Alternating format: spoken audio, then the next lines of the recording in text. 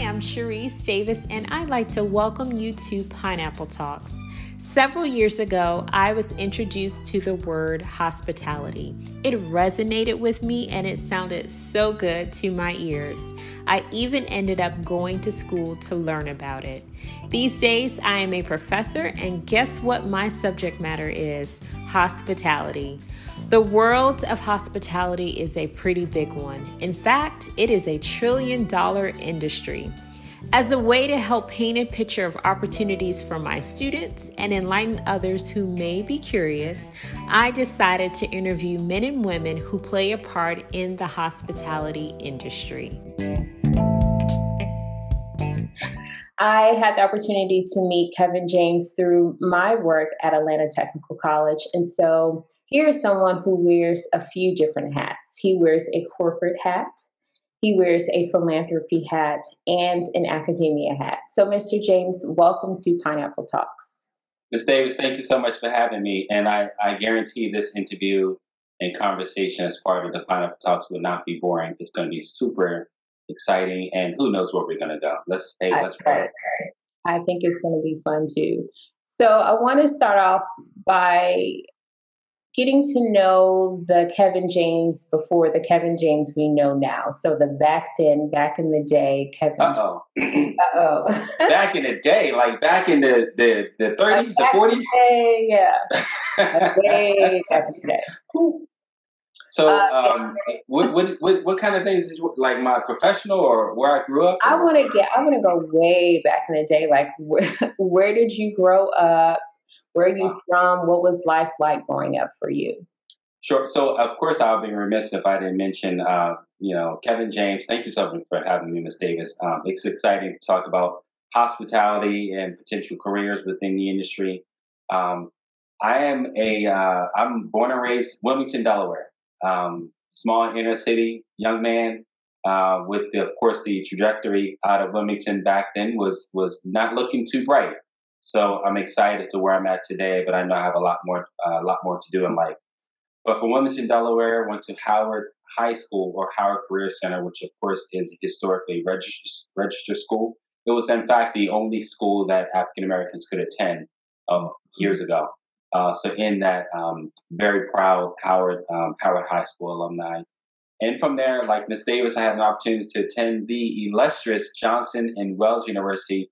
I went to the Providence campus and I majored in hotel management, hospitality and hotel management, as well as stayed on board for the MBA program and managerial technology.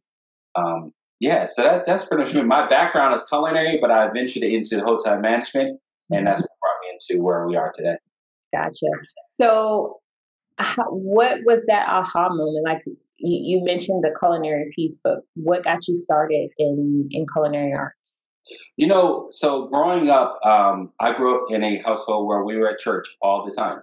Mm-hmm. And back then I realized if we were going to be there as a middle schooler, I said, well, I need to get my hands involved in something. Could have been in ministry. That wasn't my calling.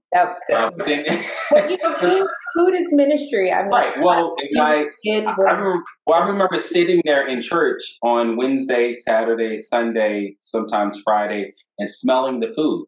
I said, I wonder if they need help down there. And initially I was probably thinking about, I just want to get out, go do something. And I found there was an interest there of learning how to cook. And from there, and with my mom at home, of course, the very first chef in my life, and just kind of looking over the shoulder and being able to throw things in a pot and try and roll things and throw it in the oven and see what happens. To at the church, really being trained by an Army veteran who retired. And that was his job at the church. He was a deacon, but also he prepared all the food. And there was a second gentleman that came on board who was properly trained in culinary arts. And I just was like under both of their wings, just learning. So from there, that put me into the hospitality because I realized, and honestly, I said, you know what? I like to wear suits. I like to have cologne on. But see, in culinary arts, there's none of that. You're not going to be smelling like anything but food. Yes. So I said, well, maybe if I go into management. That is so, I'm sorry to interrupt you, but that's so interesting. I just want to point out like how important it is to know yourself and what's important to you instead of making yourself do something that you don't really want to do. And, I think. Yeah. And it was fun. It was exciting. I learned a whole lot, an awful lot of culinary arts and time, temperature, the holding and everything, safe serve certified and all that. But one thing I knew going into high school was there's a ceiling in culinary arts that, once you're a chef, you're always a chef, but then you have to know how to manage the operation. Mm-hmm. And that's when I was thinking, okay, so if I can learn how to manage the operation, whatever that is, and also be able to wear a suit around. Yeah. For me, it just felt good. Yeah. I only had one suit back then, but it just felt good when I put that suit on. Of course, going back to the church, I said, maybe I could put that together and go into hotel management. And that's when I competed in high school, Skills USA, which used to be VICA. And I had an opportunity to come in second and receive the scholarship to Johnson & Wales. And from there, it was on to hotel management, really reforming those skills. Wow. That's a lot, right? Yes. So once you got to Johnson & Wales, talk to me a little bit about those years there. What were some memorable experiences that you had at the Providence campus? Well, when I think about Johnson & Wales, I think about diversity. I think about, it was to me, it was first time I went to Providence to visit one time. And so only my second time visiting Providence and the college and realizing that this is my home. This is it. Because my parents dropped me off and made sure I was set up and they left back to Delaware. About 5.5, 6 hour drive away. So I was not flying. I didn't have no money to do flying and all of that, going home on weekends and stuff. So I realized very quickly that that environment was going to mold me into who I was going to become. Mm-hmm. So I tell you, when I look back at Providence, I think about the diversity of the students at the campus. They had at that point over 72 countries represented at the Providence campus. And my roommates, very diverse from all walks of life and socioeconomic backgrounds, but also to see individuals that had a whole lot more, that literally were in college as a something to do, to get away. Whereas you had the majority were there to really hone and learn those skills that was going to help put them in a better place for their career. Mm-hmm. And you have some that were just looking as a way out of whatever the local environment was.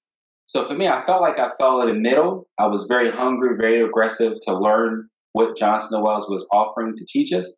But at the same time, it was a huge learning curve. Mm-hmm. And again, at that point, it was, I think the African-American population or African-American, Caribbean, and Latino was about 11% of the population on the campus in Providence. Mm-hmm. So we were definitely the minority, the underrepresented. Mm-hmm. So while you were in school, did you begin to work in the industry during that time, or was it after you graduated? No, one thing I strongly believe in, if you're interested in something, get close to it, mm-hmm. whatever that is. So I knew I was interested in hotel management, so I got close to it. So from there, from freshman, sophomore, each year I had a different job in Providence, working in the hotel industry in some respects. So I worked in banquet setup, to the front desk. And with that, banquet setup, literally where you go in, I think I worked 4 hours a night. And I went in and the banquet captain or banquet manager had a clipboard. Mm-hmm. And this is before I really even knew what the business was about. I just knew I looked at my clipboard with my name on it and I set the rooms with tables and chairs according to the diagram. I clocked out and I went home. Yes. Now I know how critically important those setups are. Yeah. And how sometimes they change when the customer arrives because they are wrong. Yeah. To work in the front desk in one of the local hotels, to internship there, and working with real people, with spending real money, expecting the experience. Right. And in each summer, I had a different job back in Delaware because again, I couldn't afford to be in nowhere other than home. So each summer, I had a different job working within the industry back in Wilmington. So critically important that if you say you're interested, get close to it. And then were these all opportunities that you pursued, or did some things just kind of fall in your lap? No, I strongly believe in going after what you want. There's sometimes you get lucky, but as an African American male at the age of 18, 19, 20, I would be coming from Wilmington, knowing that I could not let my parents' money fail. So in that, I wasn't just putting into chance. I had to make sure I was aggressive and strategically putting myself in a place for employment and for future growth. Yeah. So those were you did the 4 years at the Providence Johnson campus. And so what happened once you left? Graduation's over. What happened next? So interesting. I did a rebound. So I graduated some years ago in 93. Yep, 1993. I graduated undergrad with associates and bachelors, so hotel restaurant management and in the hospitality management degree. Moved to Atlanta.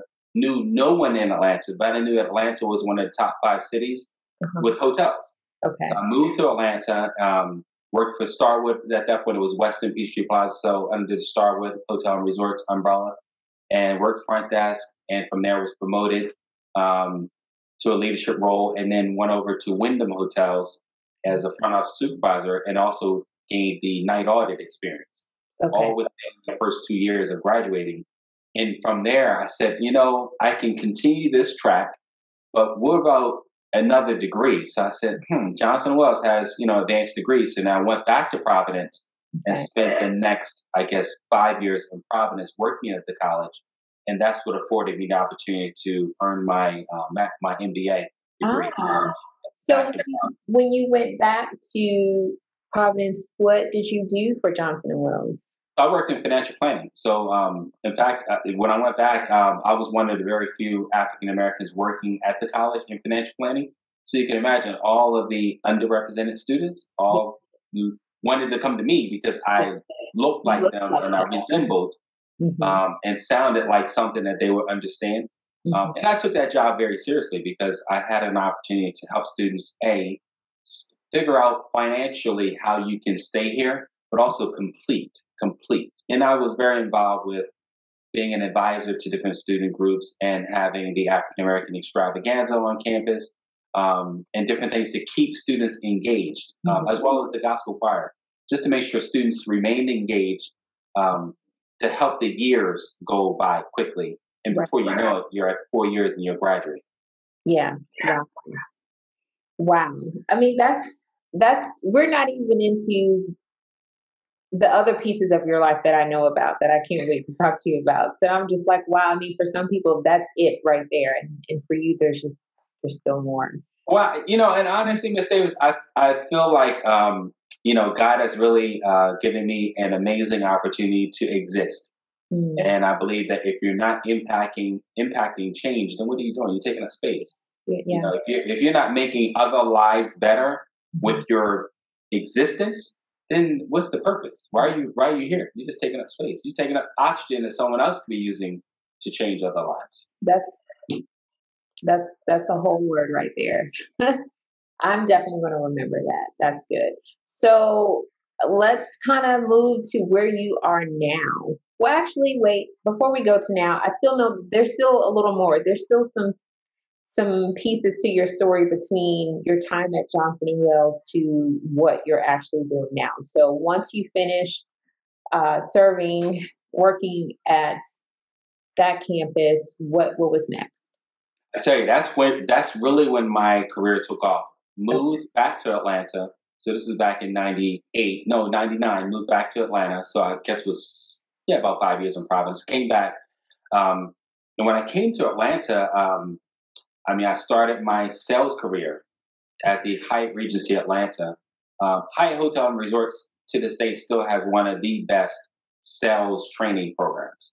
And the gentleman that hired me, I think he was a Johnson & Wales University alum at the Hyatt. Me not knowing this, literally, I knew I wanted to come back. I knew I put my resumes in different select hotels, and I was just on it. I was just following up, in touch, in person, going down there, and the director of human resources one day I went, had no appointment. I went and they called him up. He came upstairs. And my thought was, if I can talk to you in person, you have to tell me no in person for me to stop. Because back then, emails weren't as prevalent, as easily accessible, as used as now. So you had to tell me, and I wasn't waiting for a phone call. You're going to tell me in person. Yeah. He came up, and at that point, literally, he took me up to the sales department, introduced me to the sales and marketing, director of sales and marketing. And from there, within a short time, they offered me to come on with the corporate management trainee program, which CMT program. Typically, the CMT program is something that from college, you're fully vetted and invited into. Well, I went directly to the source, not knowing these programs were even possible, and got into it that way, only to finish within like 3 months and placed. And then from there, honestly, so my career took off very quickly. I was there at the Hyatt Regency Atlanta about a year. And then from there, on a sales call over to the Convention and Visitors Bureau in Atlanta, introducing myself, and I found out there was an opportunity to become a national sales manager with the Atlanta Convention and Visitors Bureau. So literally, they were right next door to each other. The CBD is here and the Hyatt's on the other side. And I parked in the same parking lot and changed jobs within the first 9 months of me being in Atlanta, from on property to national sales. And from there, each year it just took off. But again, not just by happenstance. I mean, literally, it was very intentional in terms. That's what I was going to ask you. Like, were you very strategic and intentional, or did things just kind of happen?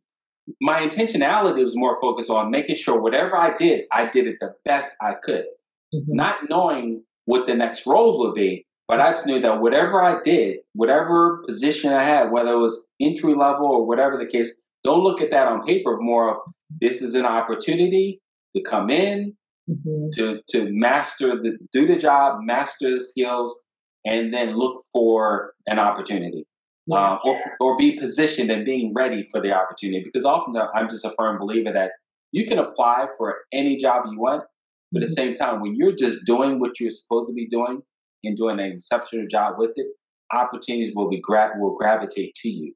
But you have to be doing what you're responsible to be doing, and of course, doing well.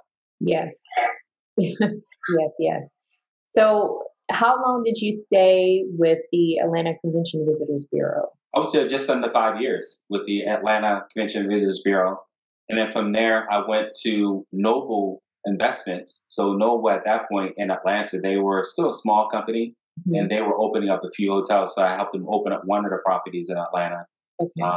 And then literally, I think that's when I probably, my career changed from me not knowing what the next was versus being able to kind of pick. Okay. Because at this point, you'd done a lot. So you were really able to be very clear on what you wanted and what you did not want to do. Right. Exactly. So the next hat, I guess, well, not hat, but the next company, was that IHG, or was there another before? Okay. After Noble, I came to IHG. And not corporate, but I worked on property first. Worked on property with the Crown Plaza with IHG in Atlanta for 5 years. Typically, what's interesting is my experience level averages 5 years per stop. So IHG Crown Plaza here in Atlanta, worked on property in sales and marketing, senior sales manager, and from there did very well.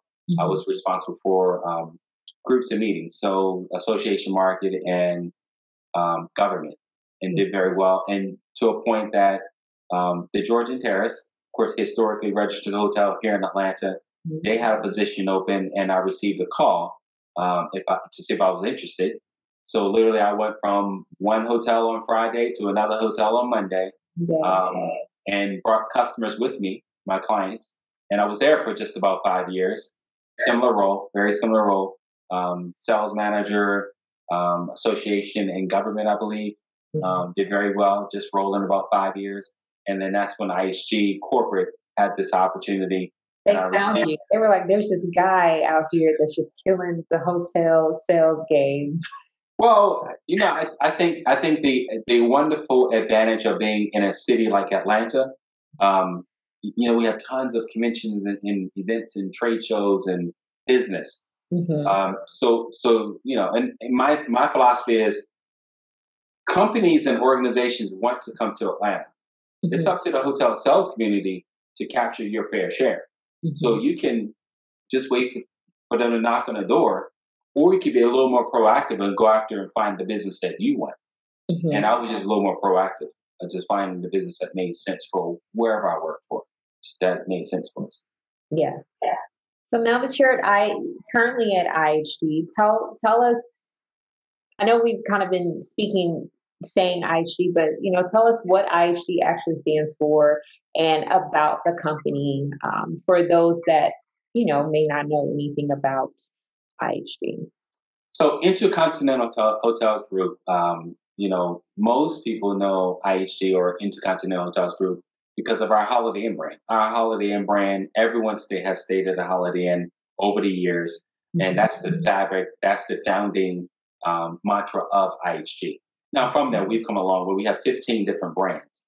Most people will probably know our Intercontinental brand, which, of course, here in Atlanta, we have the Intercontinental Buckhead and a few others that may be coming into the region, as well as some may know of IHG from our Staybridge Suites brand, Holiday Inn Express, Kimpton for those in the Mid-Atlantic area, other cities, Kimpton Hotel Resorts. Yeah. But I tell you, we have some very, very high-end brands that are coming to other regions and then coming into the U.S. eventually. But Voco, which is a very unique brand. Regents is literally, if there is such a thing in different regions, you have 6-star properties. These are very exclusive high-end experiences. You're paying several $1,000s per night. But several thousands of dollars. You are definitely, because again, you're not looking for rate, you're looking for the experience. In their locations, if there was such a thing, and we have different ones coming, but to give you an example, Buckingham Palace, and if there was a Regent nearby across the street, that level of experience. You're not thinking cost, you're thinking experience. Right. And we have some other brands, but those are primarily the brands that most people know throughout the U.S., but then some aspirationally that we'll be introducing throughout the U.S. very soon. So with your role, what's your role currently at IHG? What do you do and why is it so significant? Yeah, so that's a really good question. So in that, I've been at IHG for 5 years. Ding, ding, ding, ding, 5 years. I mean, it just had to be 5 years. But we know we're also in the middle of a global pandemic. So, not trying to jump around too quickly. But in that, my current role is in global sales strategy. So I have the pleasure of leading our leisure sales portfolio of accounts. So in layman terms, we think of where we are as an industry. Those corporate travelers are probably not traveling right now. But the business that is still traveling are individuals on their own, paying out of their own pocket. So in the hotel world, we looked at as leisure travelers. That's like if you were to travel with your family or individual or myself, leisure travelers. And I have the pleasure of coming back to IHG in this role.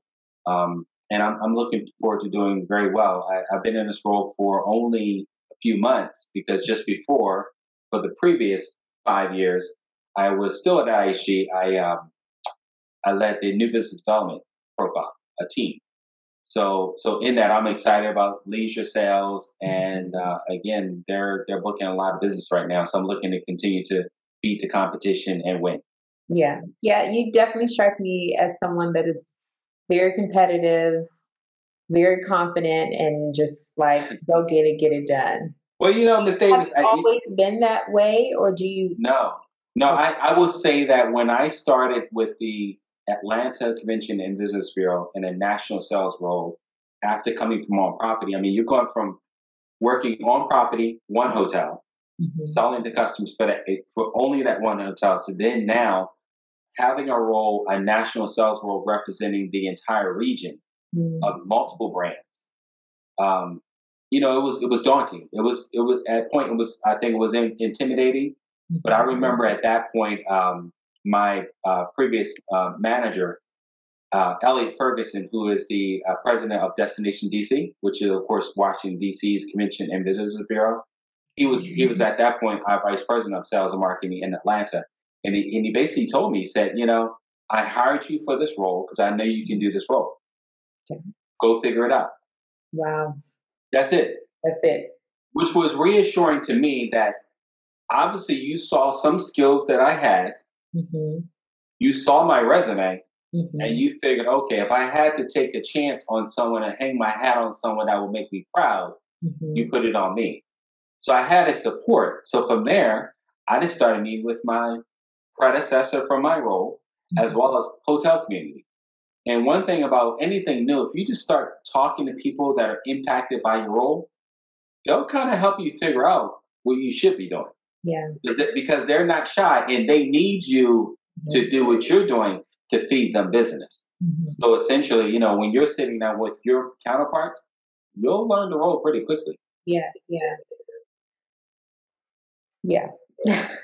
I just, that's very inspiring to me because, personally, that is an area of my life that I want to grow in is just being more confident and being more of a go-getter. And so, basically what you're saying is, some nuggets that I can take for myself. So that's real good. And even in terms of confidence, you don't have to know everything. Yeah. You don't have to know everything. But I tell you one thing I live by is I may not know everything, mm-hmm. but I'm going to ask a whole lot of questions. Yeah. Or I'm going to surround myself with people that know a lot more than me. Yeah. That's good. So with that, I kind of want to still in the same vein of, managing challenges or learning curves. So within your current role, what would you say have been some challenges that you've had? And if you want to maybe tie that into COVID, because I'm pretty sure that that's had an impact as well. Yeah. So kind of let me know pre-COVID, what was the challenge? And then now that you're in COVID, what you're having to navigate as well. I tell you, pre-COVID, just thinking about previous role in business development, pre-COVID was more of being competitive, mm-hmm. and then leading a team and keeping the team focused mm-hmm. on how to be competitive without being annoying to customers. IHG is considered one of the top 4 hotel companies or the top 3, depending on who you ask. So customers know IHG. They know our portfolio of hotels. Mm-hmm. They know we're pretty much positioned everywhere that they're probably going to do business. Mm-hmm. But then how do you articulate that need and desire, the need of hotels to the desire of the customers doing business with us? Right. You gotta match those two, which sometimes it's hard because, again, you're not signing the contract. You're bringing everyone to the table and hoping we can get it done and that both will sign and agree. Mm-hmm. And then, of course, we celebrate on the back end. I think in current times, COVID, to your point, COVID-19 has disrupted the world. Yes. It has definitely turned the hotel hospitality industry upside down. Although there is a small glimmer of rebound or a V shape, so we're on an upswing. Mm-hmm. But then, just as I had a call this morning, in fact, before we got on, my colleagues in the UK, they're shutting down. Reverse, mm-hmm. Which could mean different things. You got to think that in this country, in America or in the United States, we operate a little different when it comes to pandemics, as we've learned, versus other countries. They just close down, mm-hmm. and everyone follows that order, and then they reopen gradually or safely. Mm-hmm. So I think right now it's more of reminding customers that our hotels are available. Most of our hotels are back open. Not at full capacity, but they're at 20, 30% occupancy on average. Although some are doing much better than that. Some are sold out, just depending on where they are, if they're really targeting leisure business and their locations and destinations. It just kind of depends. So I think right now our strategy is more positioning IHG of when the customer is ready, please consider us. You have a friend in the business. So when you're ready, we're ready to do business with you. Right. Yes. what is it that people say? If you stay ready, you don't have to. Well, you have to. Yeah, you have to stay ready. In fact, IHG was one of the very first. I guess one of the only hotel companies that during this whole pandemic, we were the last ones to furlough, but also the first ones to bring folks back. And the idea behind that was when customers are engaging to shoot out the RFPs for hotels for leisure business, corporate business, group business, or social events, we want someone to be there, but we want a team to be there ready to engage versus some of our competitors. They have not brought back a lot of people and opportunities are being sent to hotels, but then there's no response or there's a delayed response. Yeah. I mean, there's no ideal way to do it, but I think I would err more on the side of having staff ready for engagement, showing that the numbers in confidence, user confidence is increasing. So that says that people are going to begin to travel. People don't want to be home forever. They're going to want to travel. And in that, when we've learned that the first person to answer the phone or respond, typically you get the business. Yeah. Yeah. I want to ask you about the highlights of your years at IG and maybe even a few years before that. When you think about the hospitality industry, what have you found most enjoyable, or what have been some perks or memorable experiences that you've had? I think most enjoyable, I mean, of course, it's the travel industry, right? So you think, I mean, I've had amazing opportunities within the industry, the opportunities that I did not see. So if you dial it back to earlier of our conversation, when we talk about like from high school going to college, thinking, oh, culinary, oh, cooking, to I want to learn management. I didn't know that there were so many different roles within the hospitality and hotel industries. I didn't know the Convention and Visitors Bureau or tourism bureaus. I didn't know that existed. But by excelling at what I was doing on property, and it's going over just talking about my property, that opened up an opportunity. So I think over the years, I found that there are so many opportunities to move around and make money. I mean, we have to be honest. Like, yeah, you can make $20,000 a year, but there's some people making $200,000 a year in the industry. It just depends on your role, your location, your benefits package, the company you work for, and also, there's a little piece of luck there. But I think I would not put it on luck. I would put it on preparedness. Yes.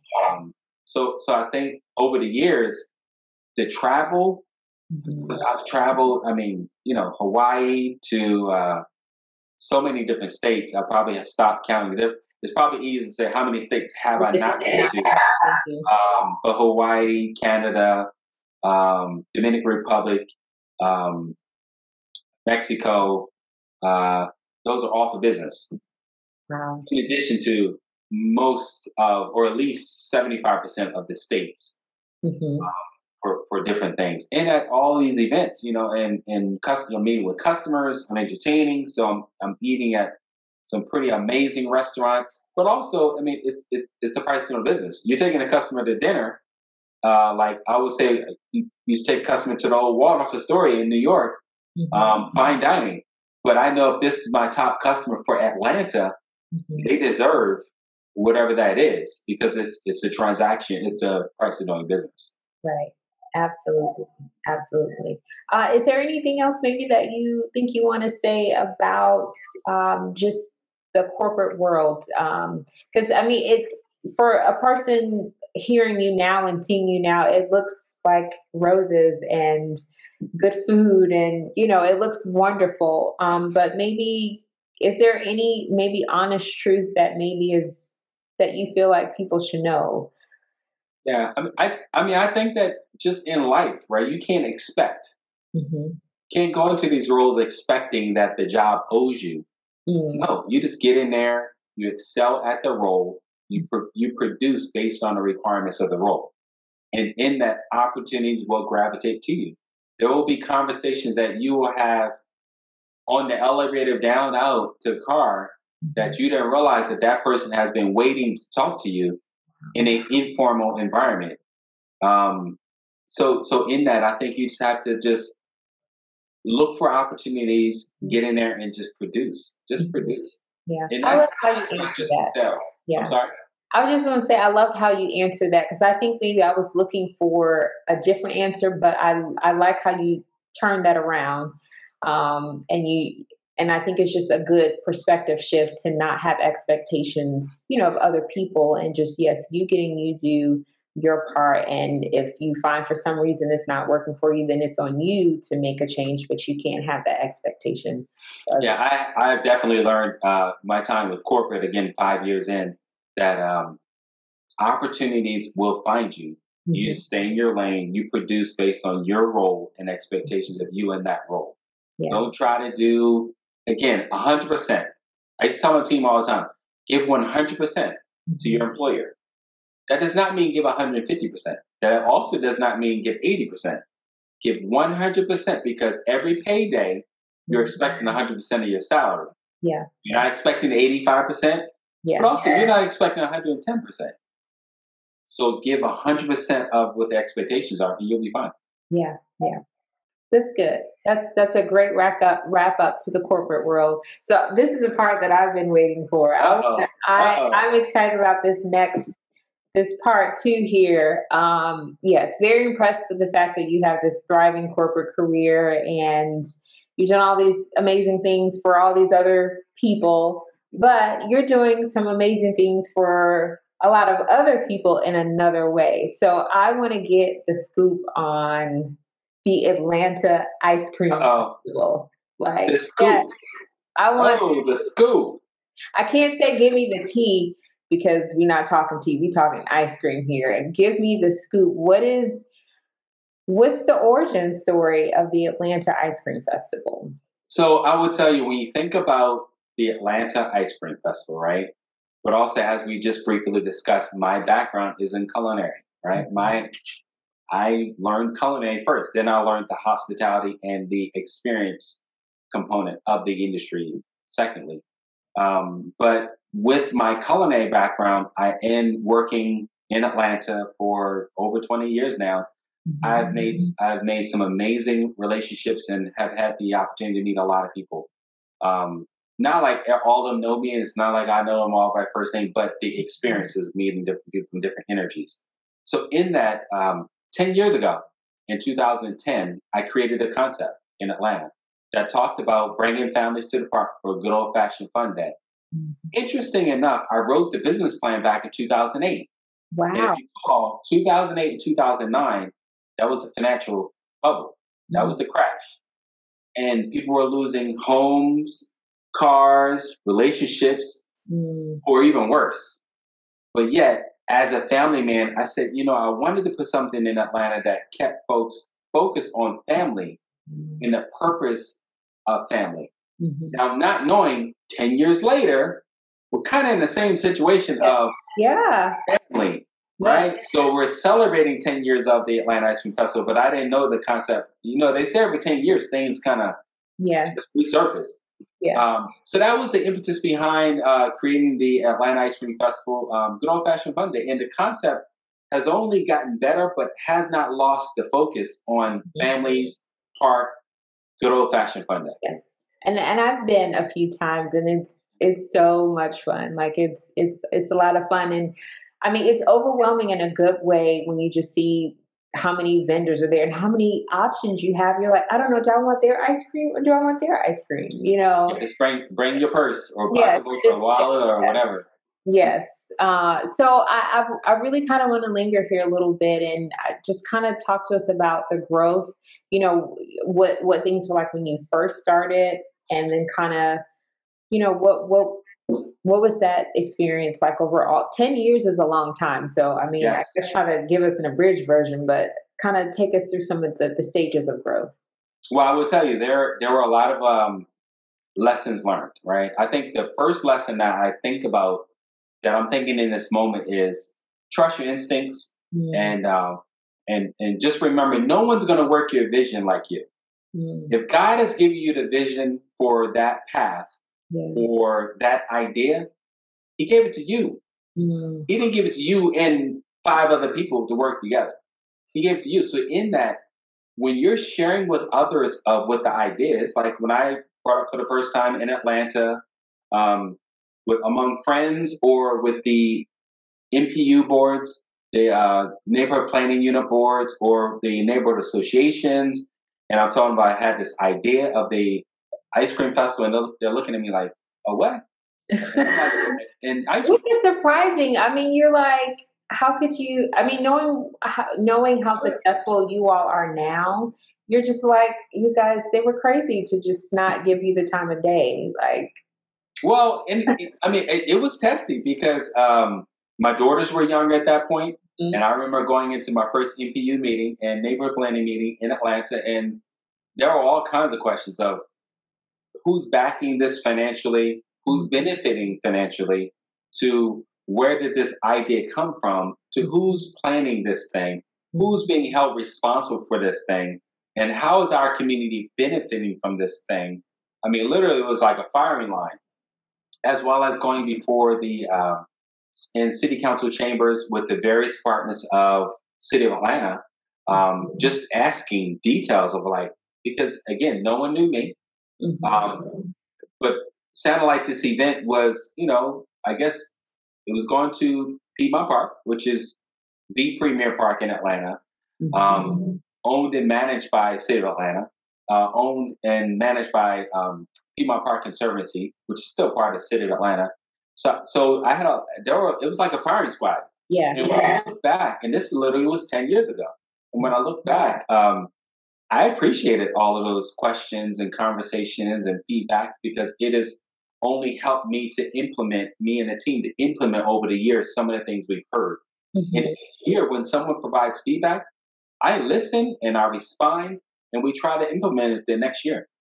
So all feedback is good for me because when I'm at the event and when the team's at the event, we may not see everything or hear everything. So please, any of the feedback is good. But yeah, it's come a long way. Yeah, it really, really has. So how do you go about, can you tell us a little bit about your team and because it sounds like, there's this guy that created this festival and he just had this idea and then bam, it just happened. But we know that there's all these steps along the way. So break it down just a little bit more for us, kind of. So, for instance, when you're putting together an event, like how do you do a festival? Like, what do you need to do to do that? Yeah, so in Atlanta specifically, when you're putting an event together in the city of Atlanta, you have to plan that people will come, right? Because in the city of Atlanta, so like maybe some other cities, people love outdoor events. So although you may be thinking, oh, I'm going to have 100 people, 200 people, you need to plan for a solid, whatever that number is, plus. Because once people hear about it with no advertising, and it sounds halfway decent, like ice cream, people are coming. The first year I had 12. The first year I had 12 vendors total. I only had 1.5 ice cream vendors, and really the 8 of the 12, 15 vendors were non-food. These were more health and wellness engagement kind of focused things for the family, things that focus on community. And then I have a barbecue vendor. So literally, I probably had 3 food vendors total. 1.5 were ice cream. I didn't know what to expect. But in that, when you're planning, you have to plan the logistics of portable restrooms, as well as who's cleaning up before, during, and after. And you gotta pay those folks too. There are no volunteers. So your portables, your cleanup crew, as well as the city of Atlanta, the mayor's office of special events, there's permits that you have to have, whether it's for food or whether it's to hold the actual event itself. And building permits, and there's a lot, which means that as a first timer, some lessons I learned over the years. Some things I didn't know until I knew over the years. That's why my thought is you want to plan it, but have a tight group of people that can help you. Realizing not everyone's going to be committed for the long haul, but you got to have a tight committee that can help you because one person can't do everything. And then, honestly, you want to have people that can just look out for you, just people that can just be on the rails of it to kind of say, hey, heads up, this happened or this didn't happen from the experience perspective. So congratulations on 10 years. Thank you. What's interesting is that on your 10-year anniversary, it was also COVID. Yes. So how are you and your team managing, and the popular word I'm hearing today is pivoting, how you are pivoting with the festival in light of COVID? So for 2020, so 2020, our 10-year anniversary this summer, right? So we pivoted to go virtual, which was very different because people are used to coming and engage with over 125, 130 vendors, 75 plus different ice cream vendors, and just an experience the live stage and the energy, and from the Latino community to the Asian community to yoga to just, there's a lot going on.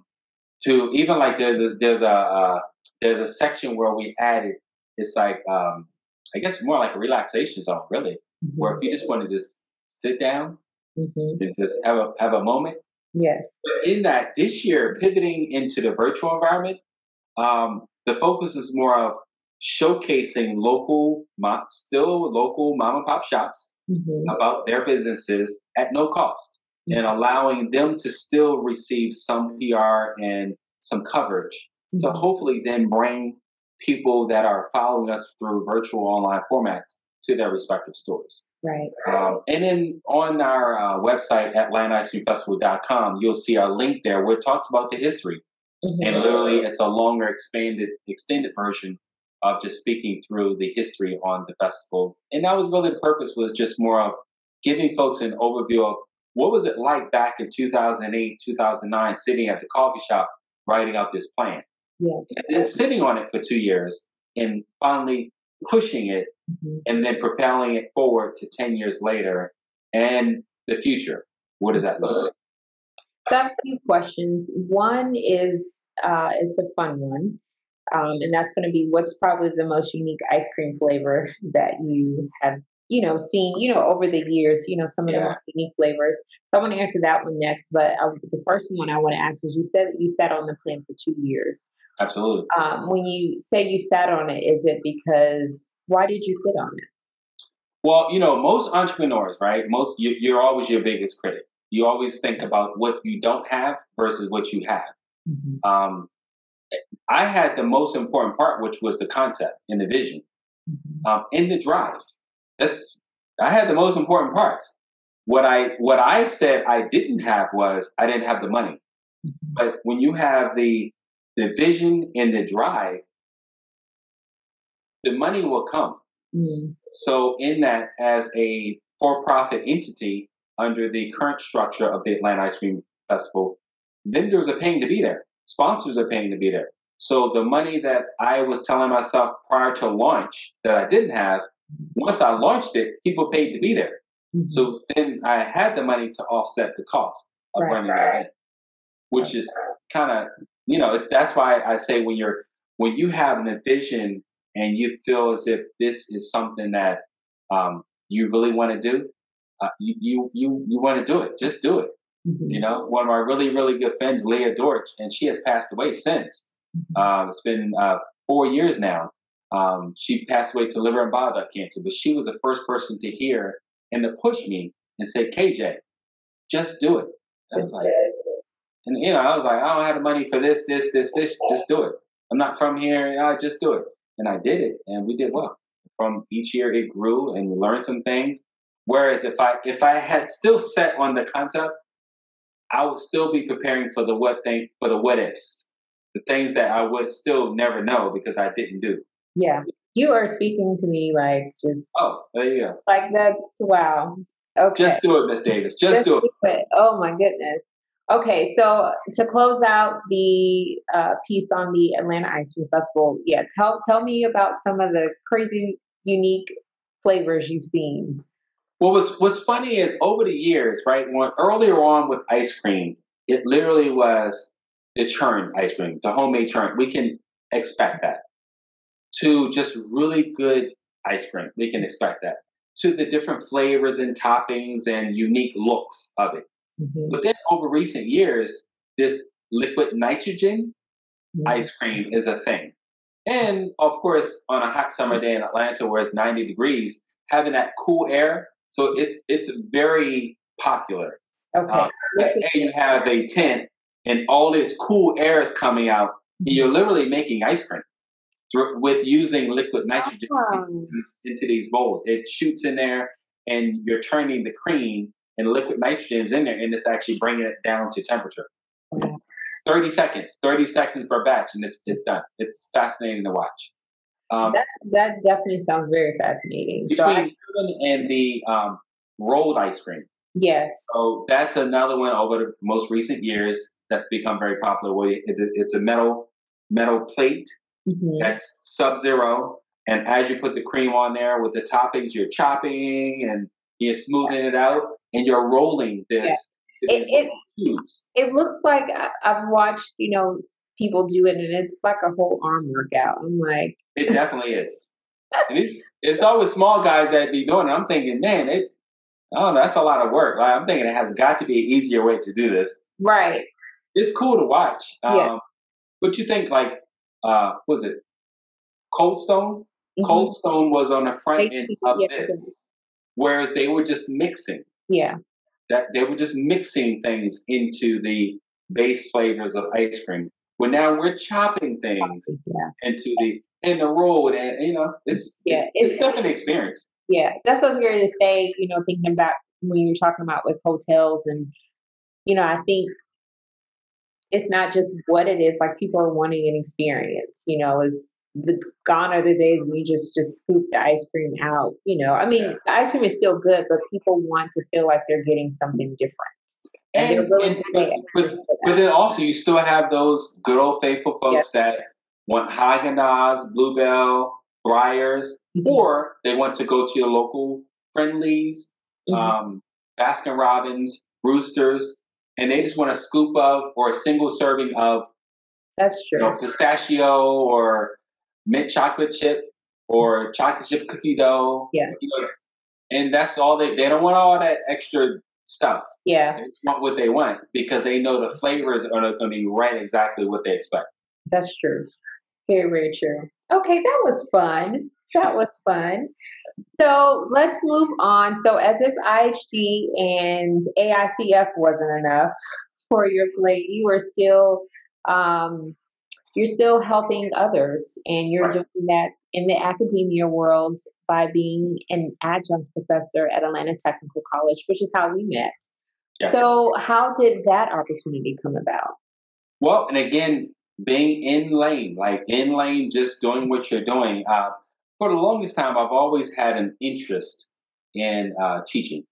And I think since my time at Johnson Wales University, one of my very first professors, Professor Fred T. Faria, and he, or Faria, because of course New England is Faria, and he had this mustache that kind of, he turned it up, kind of the handlebar kind of situation, and he wore a bow tie, which of course I wear bow ties. So I remember freshman year, I was like, wow. And I think he taught intro to hospitality. Man, I like this guy's bow tie. I was stuck on a bow tie. Great educator, but I was stuck in a bow tie. So from there, over the years, I always remember when I figured when I got enough experience in the industry, I would love to return to the academic environment and kind of just share some of my experiences. So with that, at the point, and I think this is in 2012, I was working at the Georgian Terrace, and Miss Jones, who is the chairperson of our department at Atlanta Technical College, she had reached out because they were having a program, and she just wanted me to kind of come in and cover a class. So I went in, and it was hospitality law, which of course being on property, working with contracts all the time. So I went in and did a presentation on contracts. And from there, as I'm in there talking about the contracts, and one of my favorite contracts, this thing was like over 20 pages long, a hotel contract. And I'm talking about it and talking about the different components of the contract. What's that? I was just saying, I'm assuming I know where this is going, but someone listening to you give a presentation, they're probably like, he looks like he could be a professor. Oh, well, even better than that. I look over to my left and I see at that point the dean, the chairperson, and 2 or 3 other people came in. Wow. It was accreditation time. Wow. So the accreditation team, the SACS accreditation team, was walking into the class as I'm talking about the contracts and making ATP look good. Well, I just kind of figured out I needed to, dig deep. So I went up a notch. Yeah, I kicked it up a couple of notches and finished. And they stayed maybe 15 minutes when they left out. And I saw the nod from the dean. I said, well, okay. But then from there, conversations ensued and it created an opportunity. So I guess, again, me walking in the path, not expecting, just doing what you're doing, and opportunities will gravitate and doors will open. And from there, I've been into college now since 2012. So I think, 8 years. I keep on saying 6 years, but I know it's not 6. I think I've been there since 2015. So, yeah. So easy math says it's not 6. So it's probably more like 8 years as an adjunct. And I've probably taught, if not all of the various different courses, at least once or twice. My typical go-to classes are hospitality law and event planning. Yes. You can have law. I'll leave it for you. Yeah, that's fine. Yeah. And you think I take what I'm doing at corporate as well as the events, bring that into hospitality law and share from the perspective of how would you handle the varying situations from a hotel or from an ownership perspective. Yeah. Yes. So we're in the final segment of our conversation today, and I'm so glad that you just have shared so freely. So I want to ask you about the later phase. I do believe that there's value in thinking forward and looking ahead and seeing, what's next. So what's next for you professionally? Like, are there any other opportunities or businesses that you'd like to launch? And then what about you personally? What are some personal goals that you have for yourself? Well, I mean, I think there's a part that, of course, can't necessarily share publicly, but I do believe in growth. I do believe, so professionally first in the corporate space, I think there's a lot more. I think there's opportunities within development, hotel development. I think there's some opportunities there that I'll be interested in. So as I'm walking in this space and excelling and doing well, the intentional perspective of that is to attract and position for development. So we'll see if the two align themselves or cross paths. But again, when you're looking at opportunity, you have to make sure you're doing exceptionally well in what your current assigned role is, not trying to do 50% here and move over there. So I think development is of interest, or maybe perhaps leading a team down the road. That could be, that was interesting. Definitely a learning opportunity as it was before. I think personally, I'm a coffee shop fan, as we know, as we've spoken of many times. I'm also an ice cream fan, as you can imagine, because we're in an ice cream festival. So I do believe that there are more cities that do not currently have ice cream festivals. And we have a few on a short list that we are looking to branch out and look to get into. Yes. The biggest issue right now is COVID, right? So what is the trajectory or forecast show for next summer festival season and trying to plan accordingly, or is this 2022? Right. But I do think that there is an appetite and a desire for more family-friendly events. Absolutely. Globally. So yes, globally. Yeah, globally. You may or may not know, ice cream is America's #1 dessert. So when you think about ice cream, and this is a good way to bring closure to the ice cream conversation, you got to think ice cream was probably involved in everyone's first. Yes. Relationship. I guarantee you, the first 3 dates, one of those 3, you had ice cream. Yeah. But also when you broke up, one of those three posts, probably the first, right, you probably had, it's just the thing. You didn't go for coffee. Yeah. You ice cream was probably in there somewhere. Yeah. And that's never going to change. So in that, when you think about being involved in the industry, that will never change. It may evolve or pivot as you into doing it a different way. But the basis of milk fat, cow, camel, almond, all these different, whatever kind of creams you want to use, people want what they want. And they want it cold. They want it frozen. It's sweet. Yeah, and they want it sweet. Yeah. And the last thing you look at when you go to the ice cream parlor is the price. Yep. You're looking for the experience. Yes. You're looking down here. You're not looking up there. You're looking at the case. Oh, let me taste this. Yeah.